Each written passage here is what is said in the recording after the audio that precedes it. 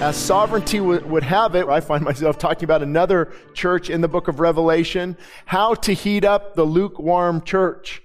I changed the title, but I guess I like this one too. The only way to heat up the lukewarm church. The only way to heat up the lukewarm church. Lukewarm, what does that mean? It means half-hearted. It means unenthusiastic. It means emotionless, lacking emotion. It means indifference. It means unconcerned, unresponsive, removed from the things of God. Boy, that sounds like a lot of Christians today, doesn't it? And I'm not going to hurry through this, so I might have to do part 2. I don't know, but this is such an important topic. And for you to be encouraged, knowing that a pastor is saying this might help you a little bit. I can relate to all those phrases. What? But you pastor a church. Yeah, but I'm also a person. Same challenges. I can become half-hearted. I can get unenthusiastic about the things of God. And morning worship at 6 a.m., it's been 6 years now that I've been doing it and coming, and started, I think, with just me and Phil and a guy named Jack, 3 of us, and then we get more people, and sometimes you can even lose that. I'm not real enthusiastic about it like I used to be, and I'm unresponsive sometimes to my own sermon preparation. And because lukewarm is, have you ever had lukewarm coffee? Nothing really tastes good lukewarm. You're actually supposed to drink water that's room temperature, and I'd rather have it cold. To my little daughters, I have 5 kids. The 2 littlest ones, I always want ice in their water. Always want ice in their water, and I try to sneak it, and it doesn't work. They want that cold or the hot, of course, if you're making tea, and so there's something about either one of the Jesus said, be cold or hot. And me and Pastor Abram were talking Tuesday. We drove down to San Diego. I did a podcast with Ruslan. If you get a chance, check it out. We'll be releasing some of the things. He just released something about 12-minute thing we did talking about the Chosen and the little flag they had there on the set. And then he texted me yesterday and goes, "Oh, hey, Dallas responded. Jenkins, the producer, and really appreciate your comments." I'm like, whoa. You got to be careful what you say. I guess you never know who's listening. But it was good because I weigh those things through the filter of God's Word, of course. I want to have the right heart. And so, a long story short, we were talking about this topic of being lukewarm and how that can come into the best of people, and how God usually revives us is to wake us up from that lukewarm state, and how the enemy takes us out is to get us in that lukewarm state. And I've taught, and I think he mentioned he's taught before when I first began in ministry, that when Jesus said, if you're hot or cold, I wish you were lukewarm. I mean, if you're lukewarm, I wish you're hot or cold, but if you're lukewarm, I'm going to spew you out of my mouth. And for a while I even taught, and it could be true, I don't know, but that I'd rather you be cold or indifferent to the things of God, or on fire for the things of God, because we can tell there's, who you are, but not be lukewarm. But then the more I kind of read this, it could be that, if you look at Laodicea, where it was positioned, the springs that came out of it, and the hot springs that were really good, and the cold, refreshing water. Have you ever, I've been on hikes up in the high Sierras, and you get that snow water? There's nothing like it. I don't care what they call it on the bottle in the store, but there's nothing like taking that cold water running down. And people say, well, you've got to be careful. You don't know if there's, a dead deer in the water up the stream or the algae. Okay, but it's good. It's good. My body knows, hopefully, how to get rid of the poisons and the things.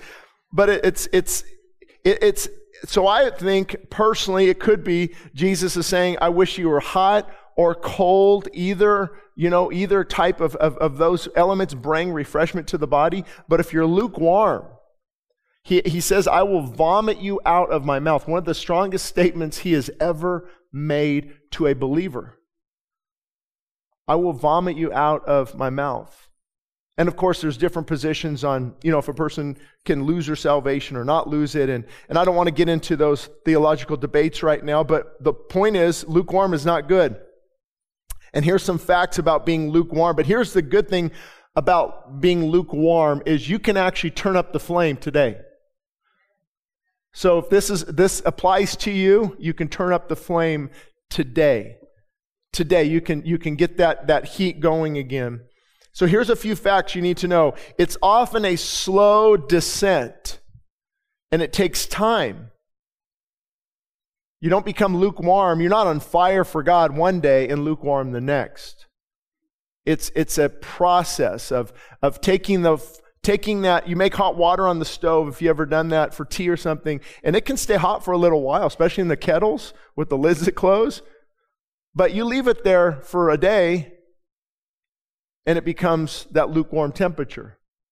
Same thing with cold, that ice that eventually melts, and it becomes, so it's often a process, a slow descent, usually one compromise at a time, one wrong decision at a time, one I'm too busy for God at a time. I don't have time to read the Word like I used to.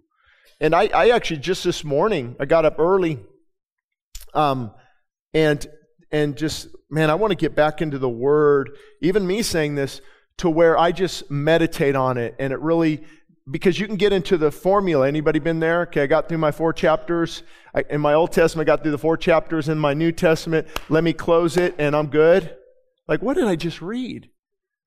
But it becomes systematic, and which it's not bad, but I want to say, Lord, just speak to me through your Word, and I'm not going to be in a hurry.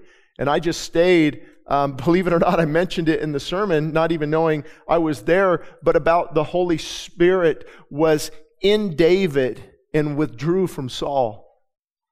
And just the parallels there of God, thank God you don't do that anymore. Because now as a believer, you have the Holy Spirit. But you can quench and grieve the Spirit. So it's not removed, but the influence is not there to the degree it can be. And that's this whole debate over the filling of the Spirit, the anointing of the Spirit, being full of the Spirit. It's how much you surrender your life to the Holy Spirit's influence is what matters. And often those who are holding back, they don't fully surrender, they are lukewarm. And as a result of being lukewarm, they quench and grieve the Holy Spirit. And those who like being lukewarm will not like this message. But those who want to change will, because the heart is open, it's receptive. Again, I don't want to, I try to take some of the notes out, like what could I take out? And if I have to do part 2, so be it, because it is important. And I want to talk about this for a minute. Here's facts.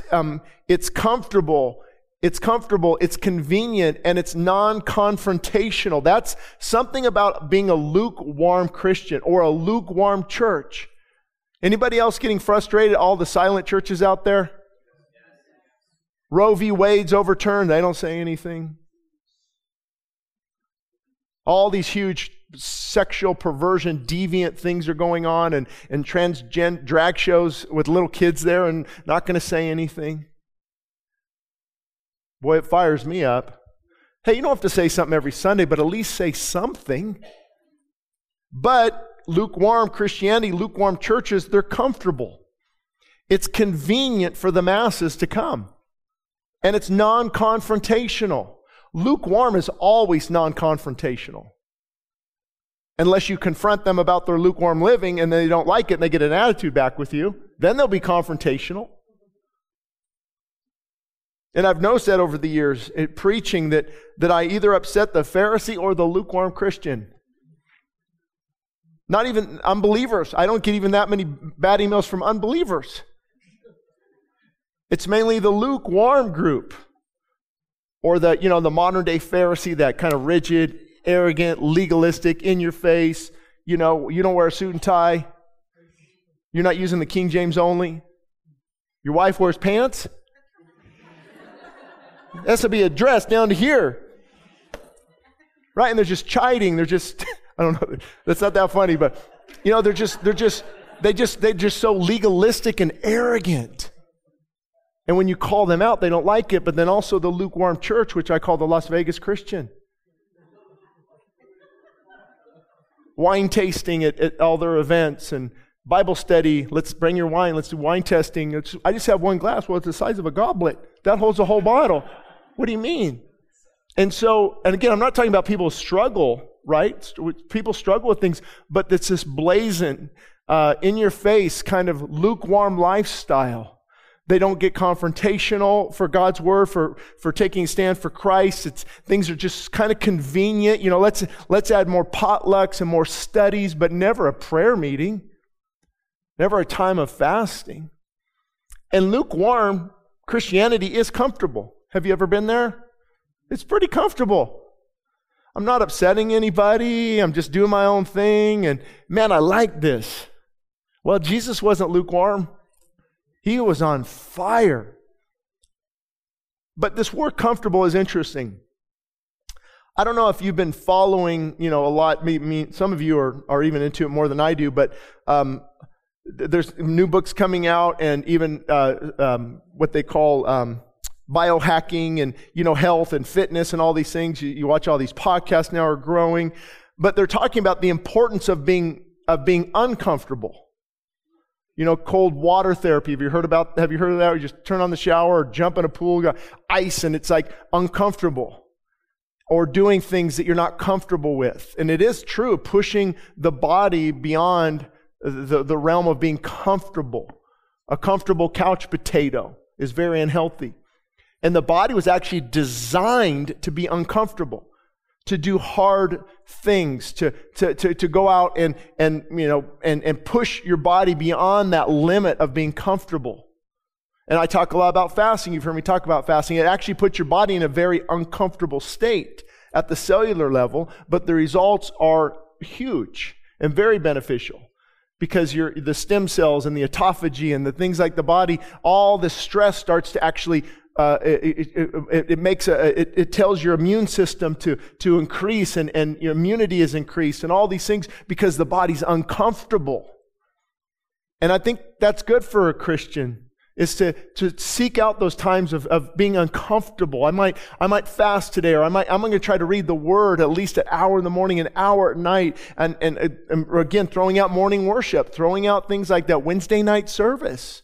It doesn't feel comfortable. Watching the Lakers feels comfortable. I don't know if they're still playing.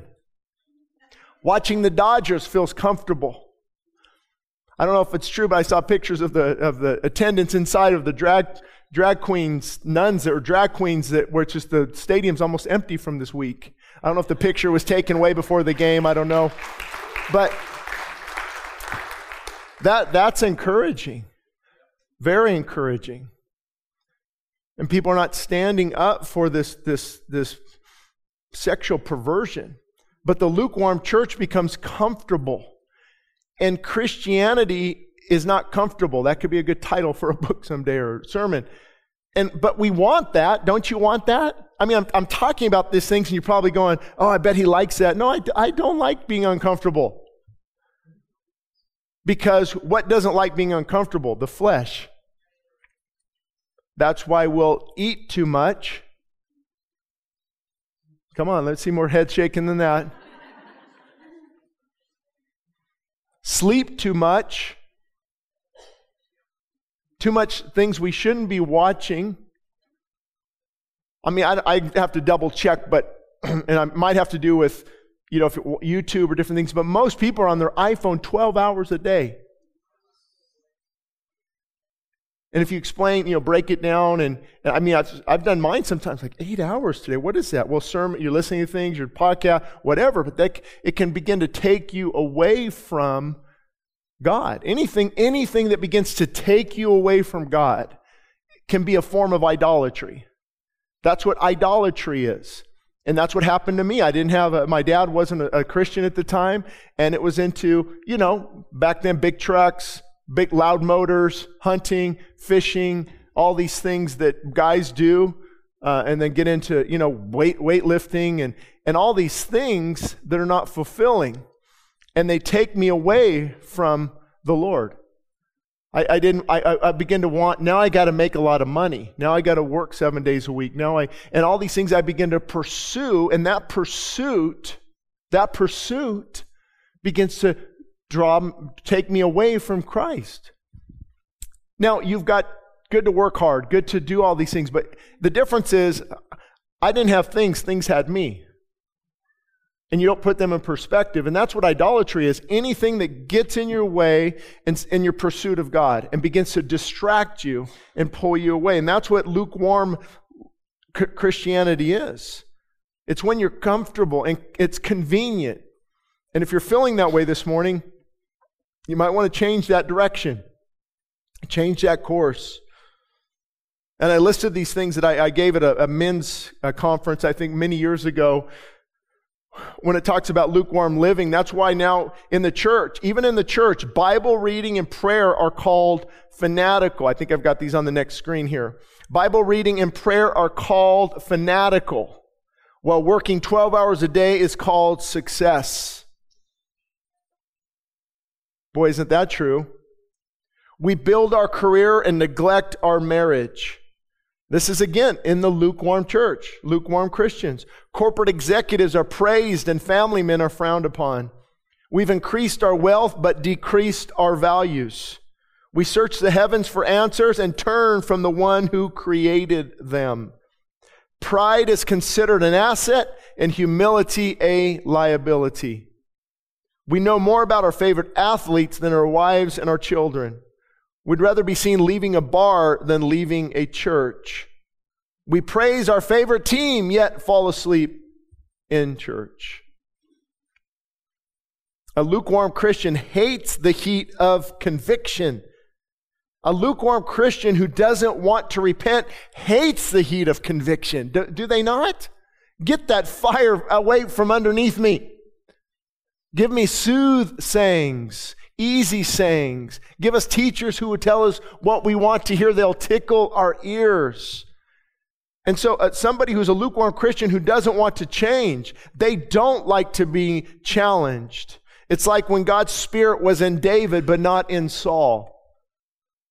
Saul became very jealous, very angry at David because of what God was doing in David. And that conviction moved him to kill David. Now, lukewarm Christians won't want to kill a solid Christian, but they want to kill their message. They don't want to hear it. They don't want to be challenged at all.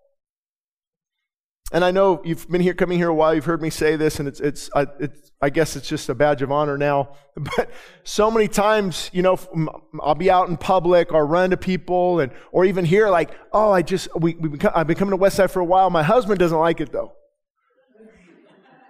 It's way too what? Convicting. I hear that a lot. Or even the husband comes, the wife doesn't. And 9 times out of 10, they'll say they don't want to be challenged about how they're living, not living for God. And that's what lukewarm, it loves that lukewarm state. And it can destroy a church if the leadership becomes lukewarm and it kind of filters down. Most churches are a reflection of their leadership. I mean, let's be honest. Even the guys you watch on TV, that's a reflection of their church, who they are. And it can destroy a church. Jeremiah said that the shepherds of his day have become dull-hearted and they have not sought the Lord. Dull-hearted. The image is like of a sword that becomes very dull. You have those knives at home, like I do, that they can't even cut an orange anymore. And after a couple years, we ordered this nice set, and I'm ready to order a new nice set because it just nothing. It's like a grapefruit, and I've got to push down. Like it can't even cut a bagel in half. What happened? Over a series of time, it became dull. It loses its edge. It loses its bite. It loses its cut. And that's why now you understand the verse better. As iron sharpens iron, that's we are to sharpen each other. And that's one good thing about coming to church. And the reason a lot of people don't like to come to church is they don't like their iron sharpened. Right? Have you been there before? Like you're coming, like, oh, he's going to ask me if I've been reading the Bible. Oh, shoot. All right, this works good down here. I'll stand down here. But you know, right, you're like, remember you said you're going to read the Word every day for an hour. How's that going? Oh, it's not going great. Or, hey, you were having marriage issues last month. Did you? Oh, jeez. And you just want to avoid people. Or I love this one. Pastor, you talked about fasting. How's it going? I'm like, it's not going good. I didn't start yet. Thank you very much. Iron sharpens iron. And often, if we know that there's something we don't want to be challenged about, we'll probably miss church that Sunday or two, correct? You ever been there? I'm telling you, if I didn't have to be here every Sunday, it would be challenging. Sometimes because of that iron sharpens iron. Especially when you preach. Hey, you said this last week. What did you mean? Or I don't believe that way. And over the non-essentials, which is good. It's healthy dialogue, but it's iron sharpens iron. And becoming teachable in these areas. But it will destroy a church. It will destroy a home. A lukewarm home is not a place where God's Word thrives and flourishes. It's a place where there's lots of compromise. And there's movies and things we're watching that we shouldn't be. And again, I haven't perfected this area. Still work in progress. But being lukewarm and settling for that, it turns down the temperature of God's Spirit in your home. And that fire, that zeal for God is quenched because of this. And so that's the introduction to Revelation 3. Let's see how long that took. Remember for the next service. So Revelation 3:14, and this is Jesus again speaking. He said, and to the angel of the church of the Laodiceans, he said, I say this, and this is the Amen, the faithful and true witness. This is Jesus again describing himself. I'm the one saying this. I'm the faithful and true witness. I am the beginning of the creation of God. Now, I want to throw this in there because this could take up a whole half hour. But a lot of times, you'll hear cults talk about Jesus is a created being. And many of those groups, he's not the Lord Jesus Christ. God didn't come as man. He is a created being. And sometimes they'll use this scripture along with another one. But all we have to do is read 1 Colossians 1:6.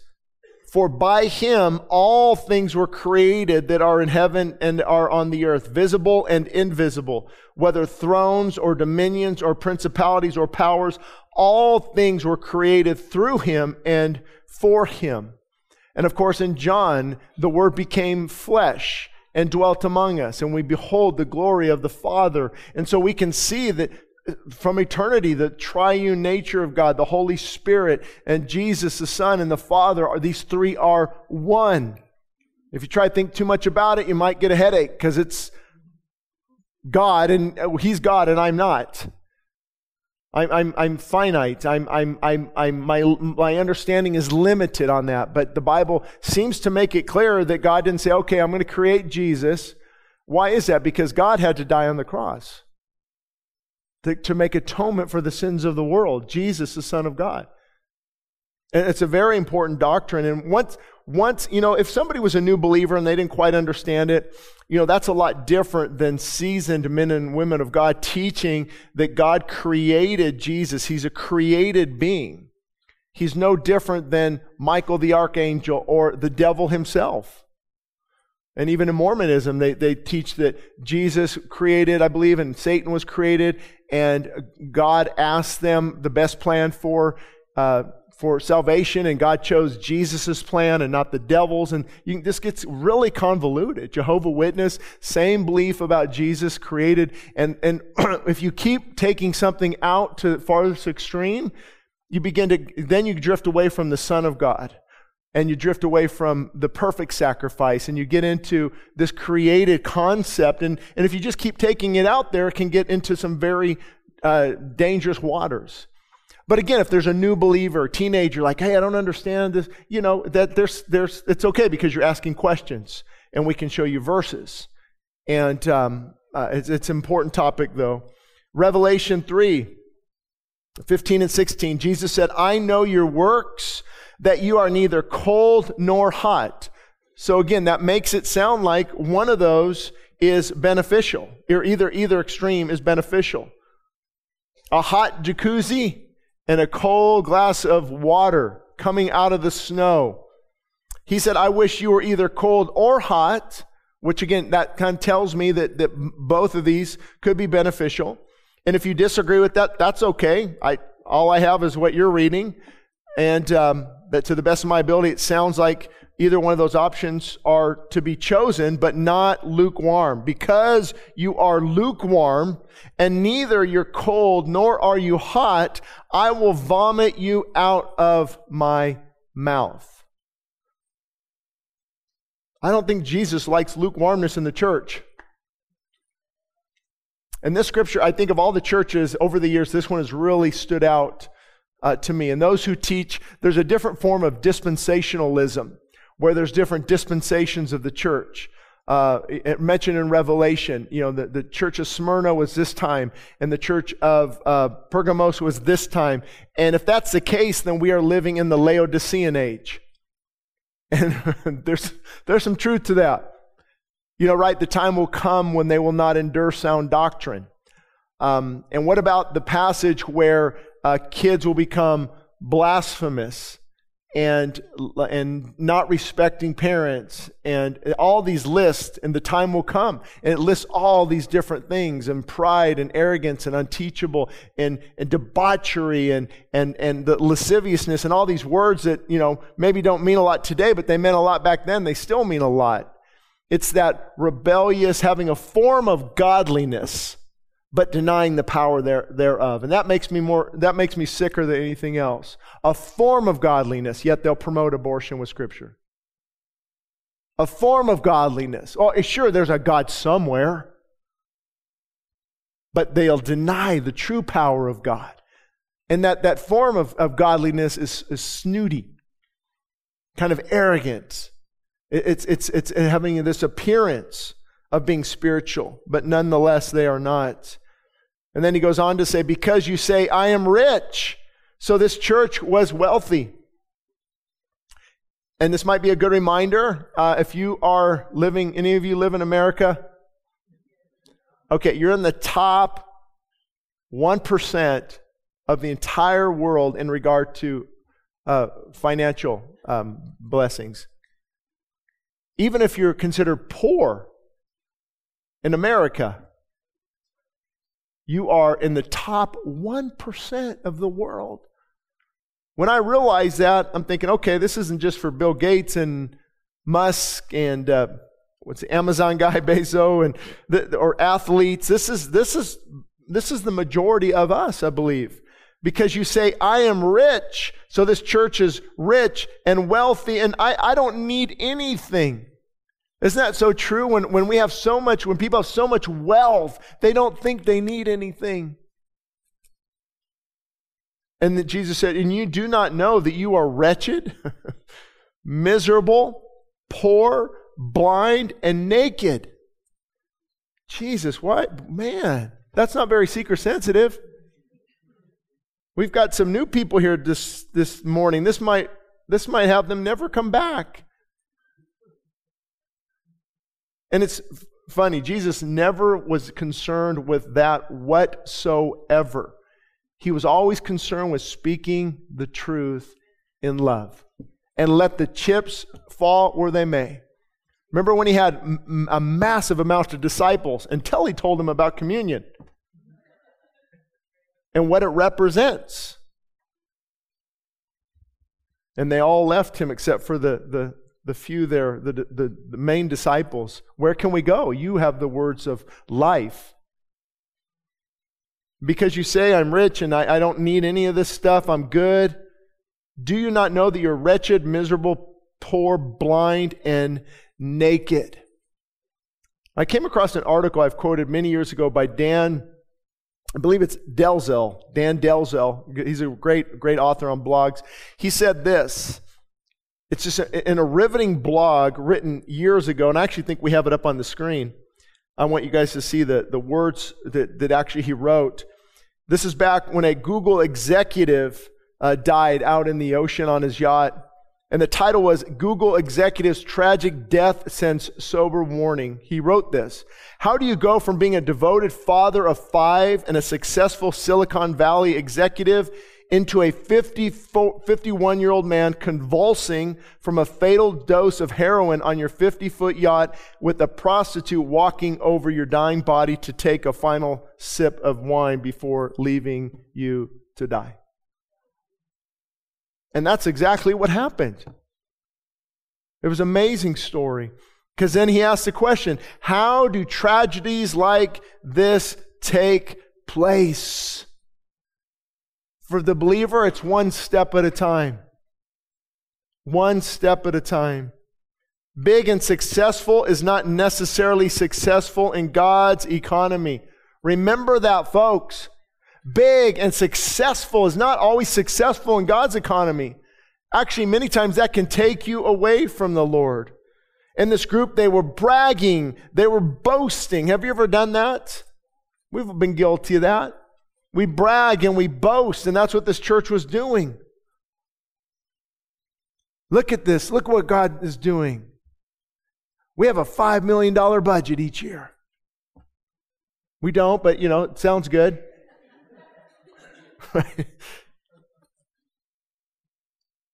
And a $7 million project going on next door. We're going to reach the inner city kids. That's great if you really are. And just this bragging and boasting. Look at our big building. Look at our big building. I remember, I won't get into details and stuff, but somebody told me that at the church they're going to, somewhere over the mountain there. The little hill. God, man, look at this thing. Look what God did. I'm like, yeah, and I'm glad I don't have an $80,000 a month rent bill, mortgage, $80,000 a month to pay for that big boy. I like paid off.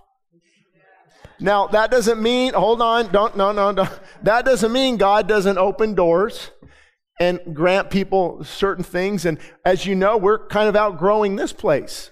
It's not beyond the scope of reality that God will open a larger facility in the future.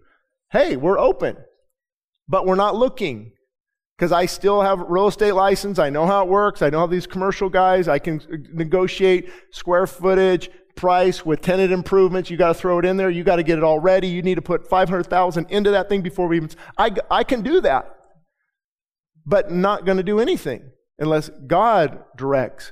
God opens the door. God makes it clear.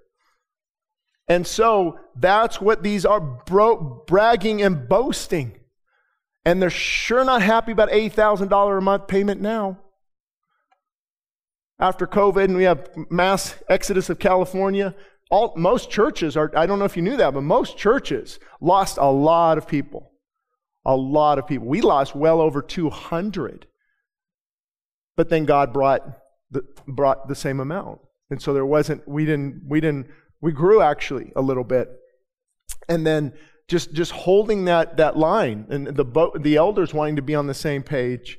Make sure you steward things correctly. And I'm sure nobody does things perfectly. Where would you have the money go versus this, or missions, or CareNet Pregnant Resource Center, or this? And so there's different views on that. But as long as God is guiding and leading, and you're not putting your trust and hope in the wealth, because I believe God does bless people for them to be a blessing. What about if all Christians, all Christians have to be poor? If that's what's God's standard. See, it's not money that's the root of all evil.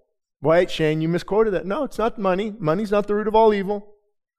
Come on, somebody help me out here. Did you catch that? The love of money. The love of money is the root of all evil. And God might bless a businessman to be a blessing to others. I don't know if they still do it, because many years ago, but when we were looking for a building, I was talking to the real estate department at Hobby Lobby. Hobby Lobby? Oh yeah, you can tell I don't go there very much. I can stay a couple hours in Home Depot, but Hobby Lobby, I don't know. But this got some good things. Anyway, so and you can verify all this. I don't know if they still do it, maybe, but if I can find a distressed building, like 60% off value, they would have bought it for the church and given it to us for $1. Because they get the tax credit on the full value of the property, but it's a distressed property. They're paying 60% off market value, which is really hard to find, and that's why they know it has to be God. And God gave that. Thank God they can do that. And boy, did I look. Boy, did I look. I looked at that school on Avenue L and 40th, right on L, that went, I think, it was worth $8 million. It went for $2.5 million, and that kind of would have fit those criteria, but God didn't open that door. And so, God does bless people. When we mentioned the, I don't remember what it was. Oh, the fire sprinklers. All the fire sprinklers. I didn't know it cost that much. $20,000 to redo all the watering system, the backup sprinklers, and it came in that week. One lady mailed in $10,000, another $10,000.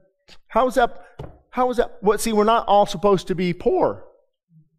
God gives different things to different people. The key is you have to make sure what you own doesn't own you. That's one good thing about giving, is it helps keep that in perspective. So tithing isn't about, the church needs my money, here we go in tithing.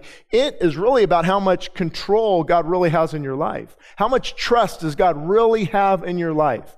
Do we trust God to give back to Him a portion of what He asked for in His Word? And I believe God loves a cheerful giver, so we don't push it, we don't mention it, there's no plate, there's no, I think 10% is a good number.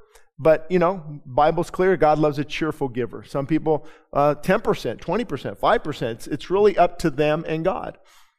And I remember years ago, I don't know, I haven't seen them in a long time, but they didn't tithe, and they made it clear they didn't. And okay, they don't believe in it. And hey, no problem at all. But I'm just curious, who's paying for all the lights and stuff in the building next door for your kids and all the upgrades we had to do? And who flips that bill? If it's not us who go here. Well, see, somebody has to pay for unless you want to, we're cut off the air conditioning this summer. We can stop paying landscape, get rid of the weed. We can just do nothing.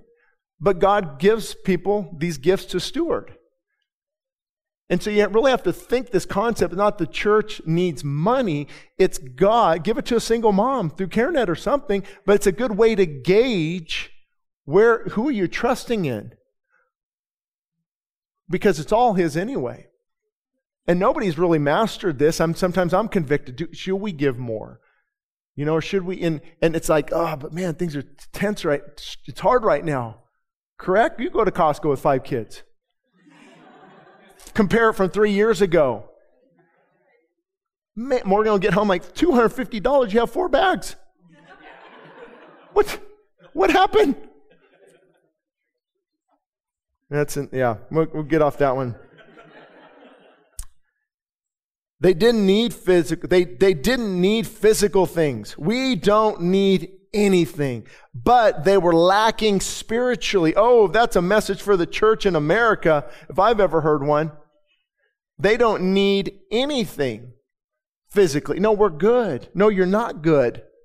You're not good. If you don't know God, you're not good. If you've drifted from Him, you need to get that in check. Wretched. He said, you're wretched, miserable, poor, blind, and naked. Can't you just use one of those words? Man. Well, but if you think about it, wretched means you're sunk into deep affliction or distress from want, anxiety, or grief. But this church would say, no, we're not. But he'd say, yes, you are. You've sunk down. You're drifted from God. You're not in a good spot. And although they put on a smile, I guarantee these types of believers have a lot of anxiety. Anytime a Christian is not walking fully with the Lord, there's anxiety often. And I'm not minimizing anxiety and depression and different things, but there's a nearness to the Father that really will drive away a lot of that if it's a spiritual issue. Some have brain chemistry issues, and I got all that. I understand that God heals sometimes, and sometimes it's a challenge, but this wretched state, miserable. They are miserable. There's misfortune going on. They're poor. They're poor. They are spiritually poor, spiritually bankrupt. Isn't that what finances tend to do sometimes? If we're making enough money, we don't see our spiritual poverty. It's often connected. Blind, well, they're not physically blind. What kind of blindness are they dealing with? They can't see or discern God's will, and they are naked. There is no covering, no spiritual covering for them. And so Jesus said, I will counsel you. I'm going to tell you, I'm going to instruct you to buy from me gold that is refined in the fire. So if you're going through something, be encouraged. It's okay if it's removing the dross. You know what the dross is? It's the impurities. If you've seen them put gold in this melting pot and all the stuff that comes off of it and the pure gold that comes out, it's beautiful. It's incredible. And that's what Jesus said. Buy from me the gold that's been refined in the fire, and you'll be rich in spiritual things. And you'll have white garments that you may be clothed, and the shame of your nakedness may not be revealed. And anoint your eyes with eye salve, I guess it pronounced there. Salve, yeah. Well, let's just say stuff that helps your eyes. How's that? Salve. Is that right? Salve? What's this? Okay, an ointment. There we go. Ointment. That you may see. And what I like from this, Jesus doesn't force, but He does counsel you. He doesn't force it. He counsels you. And the spiritual meaning of refined gold is there's nothing more pure. And that's what happens when you surrender and give it back to God and tell Him to remove this lukewarm state and turn on the heat of the Holy Spirit again. White garments cover our sin. White garments cover our sin. And there's that big word we've talked about before, imputed righteousness. It's your theological word for the day. Imputed righteousness means you get to put on the righteousness of Christ. That's why you get to stand before God. Imputed righteousness. So I can stand before God righteous because of what Jesus did. And I believe in Him, I repent, and therefore I'm clothed with that righteousness. It's an amazing theological term. In 19 through 20, as many as I love, Jesus says, as many as I love, I will never tell you anything you don't want to hear. Those I love, I always encourage. No. Man, as many as I love, what do? I rebuke and chasten. Now, rebuke is verbal. Chasten is a spanking from God. Ever had those? Whew. Man. God takes you out to the woodshed. Remember that? I remember my grandpa on Farms of Oklahoma. I did not want to go to that woodshed. And they were, man, God like this. Even Bethel Baptist on Avenue K, I was one of the first students, and that teacher, she must have paddled me at least 3 times on different things. And you know what they were? Talking, chewing gum, and making noise. Boy, have we drifted far. Now what can you do in the schools now? We need to bring back the paddle. I don't think they let us, and they even had holes in it. They drilled holes in it. So it would just, it would glide right through the wind a lot better because there's no resistance. So there's big holes in it. And I could hear the guy saying, "Ow! Ow!" I'm like, I'm next. Dang it, Shane, why are you chewing gum in class? Oh. So that's what it is. I love you enough to rebuke you and tell you, no, this is wrong. And then I'm also, if you're not listening, I'm going to chastise. For those God loves, He disciplines. And so if you're going through something that's waking you up right now, that can be a very, very good thing. But it can be a very bad thing if you become resentful towards God and bitter and upset. And how could He? How could He? But that's what He does to those He loves. Because we have to be waken up. Do you know sometimes we have to have stupid knocked out of us? And it's not just a word. It's not just a rebuke. Because reading the Bible rebukes us. Sermons rebuke us. And we'll go, oh man, that's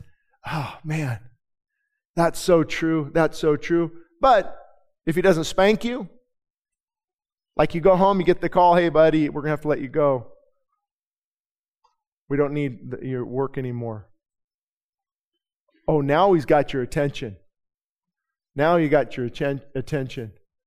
Or you go home and man, I need to really make some changes, and you don't. And then you come out and you see the divorce papers on the table. Oh, now you might change. See, rebuke and chasten. He puts us in certain situations to wake us up. Therefore, be zealous.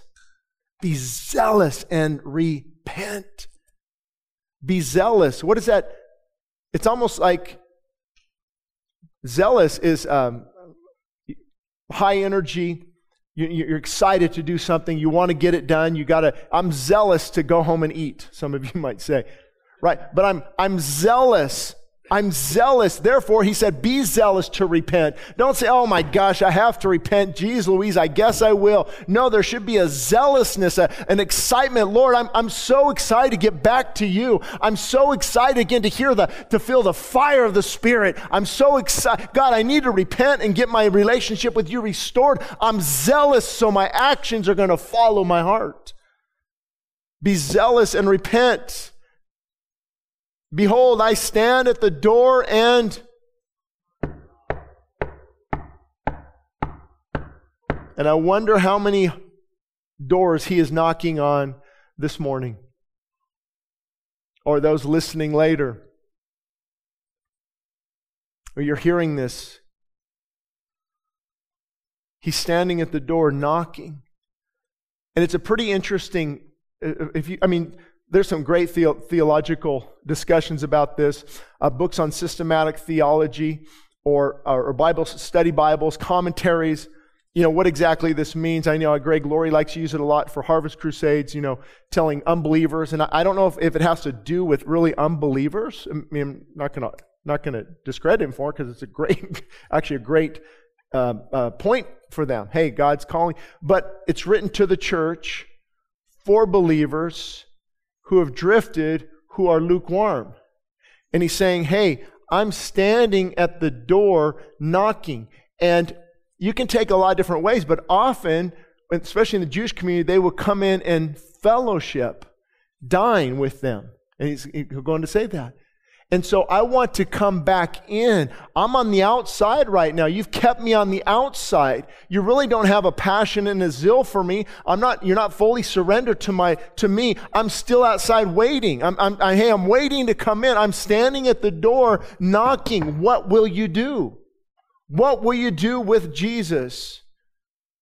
If anyone hears my voice and he opens that door, I will come in and I will dine with him and he with me, restoring that relationship. So it's a beautiful picture that the church has become lukewarm. They've lost their fire. They've lost their zeal. God is boring. They don't want to come to church that much. Definitely not going to come to Wednesday nights. Definitely not going to be in prayer meetings, and they've lost that zeal. And Jesus says, I counsel you, buy from me gold that's been refined in the fire. I'm knocking at the door of your heart. Would you come and fully surrender your life again and get that lukewarm water on the heat of the burner?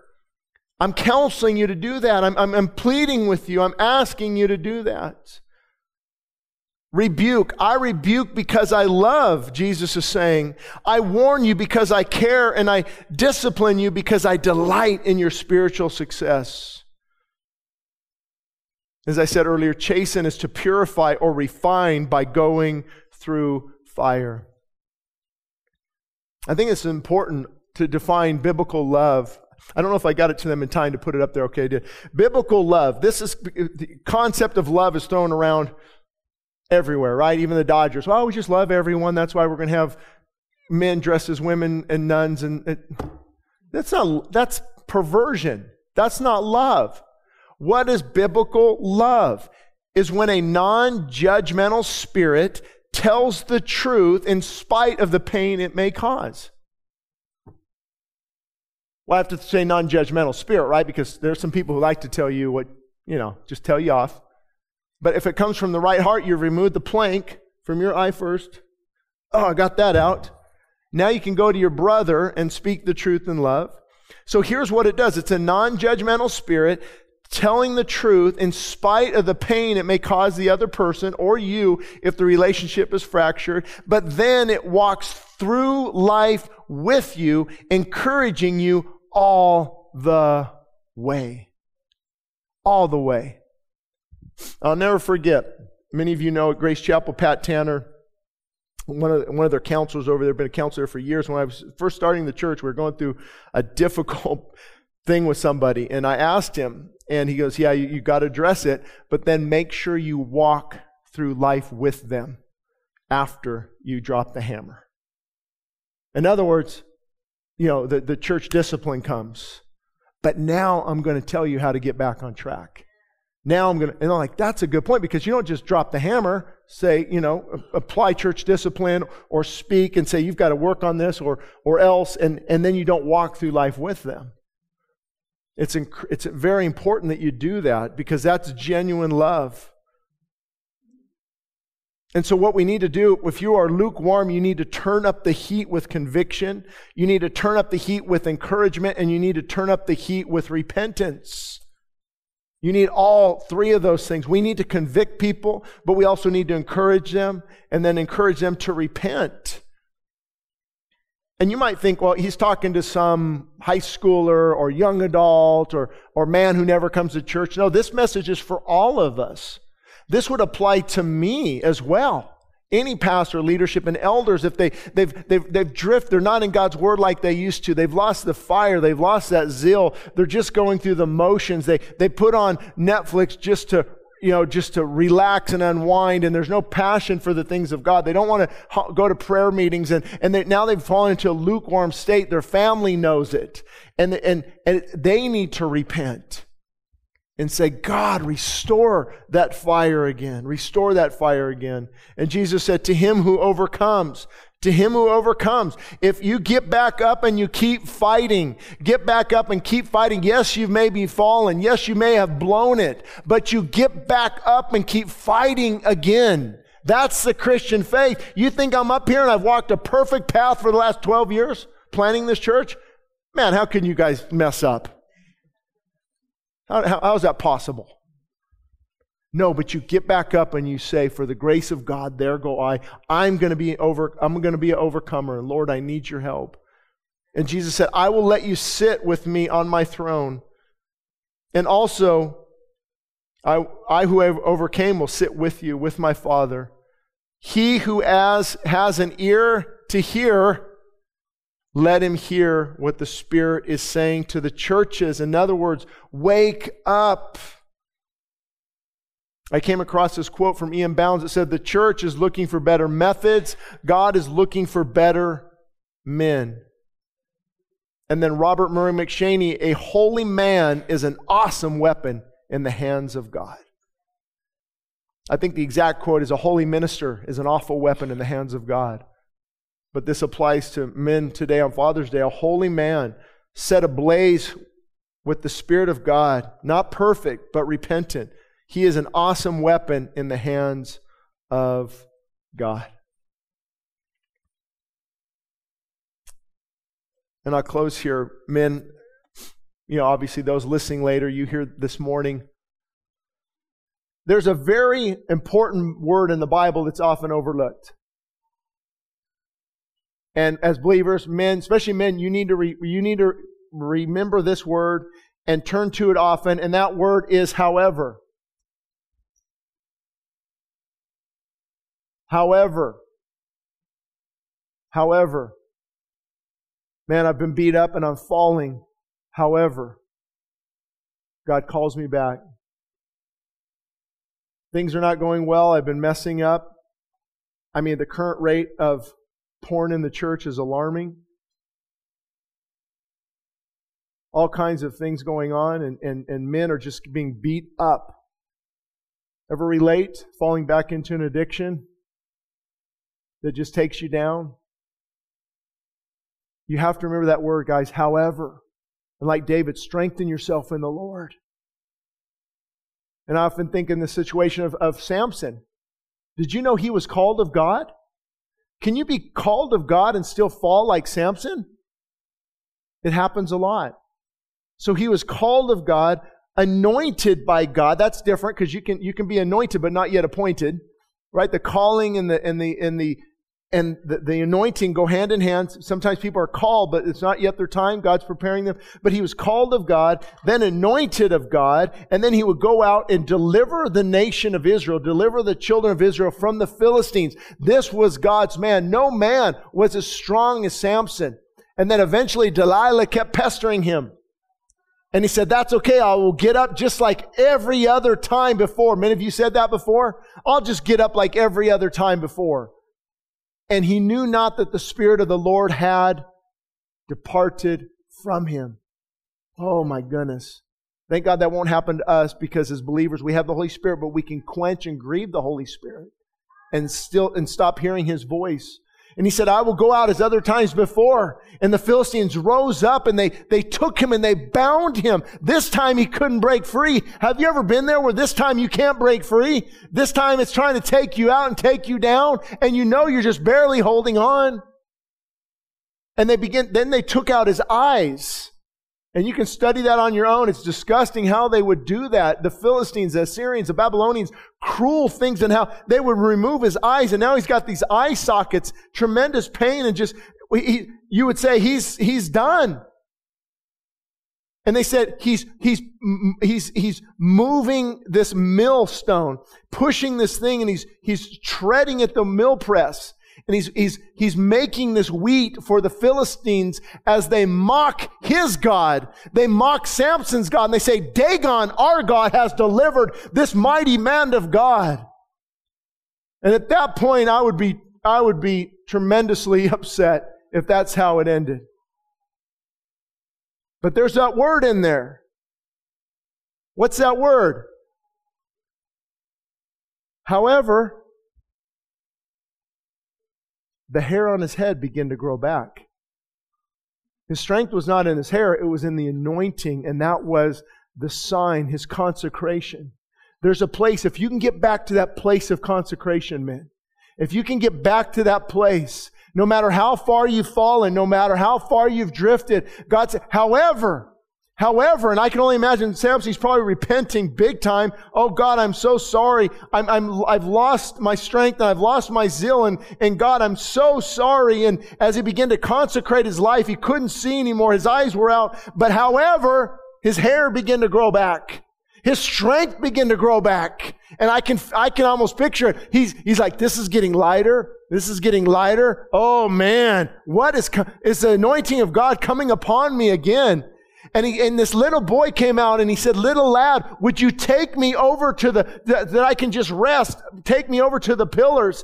And he put his hand on the pillar and he put his hand on the other pillar. And he said, oh God, forgive me. Remember me, Lord, this one last time. And he began to push with all his might. And the Bible says, and the whole Colosseum came down, and the dead which he slew at his death were more than they which he slew in his life. And the power of God came upon him again. The anointing of God came upon him again.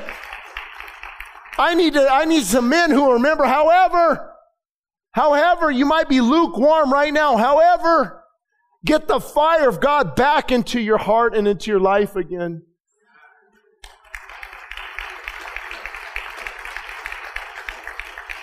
The only way to do this is to repent and return to God.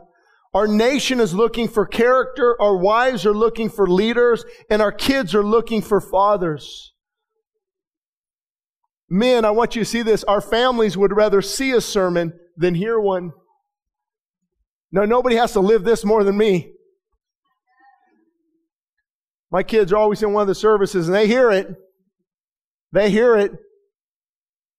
Trust me, I'd rather have them see it. Because they can spot out false better than most people. The lectures you give me may be very wise and very true, but I'd rather get my lesson by observing what you do. For I may misunderstand you and the high advice you give, but there's no misunderstanding, Dad, how you act and how you live. They would rather see a sermon than hear one any day. So men, maybe you need to come to this altar this morning. Maybe you need to come to the prayer room. But I would say more than anything, go home and live it out. I was reading an A.W. Tozer's biography many years ago, and some people thought he was kind of cold and indifferent, but I think he was spot on. He would preach sometimes, and he would tell people, he would tell the men, he'd say, don't come up here and cry about it, go home and live it out. And if I could have $1 for every tear that was shed, but no change took place, it's what happens after here. Don't let just an emotional response create some emotional excitement and then go home and live it out. We've got to start doing hard things again. We've got to be uncomfortable.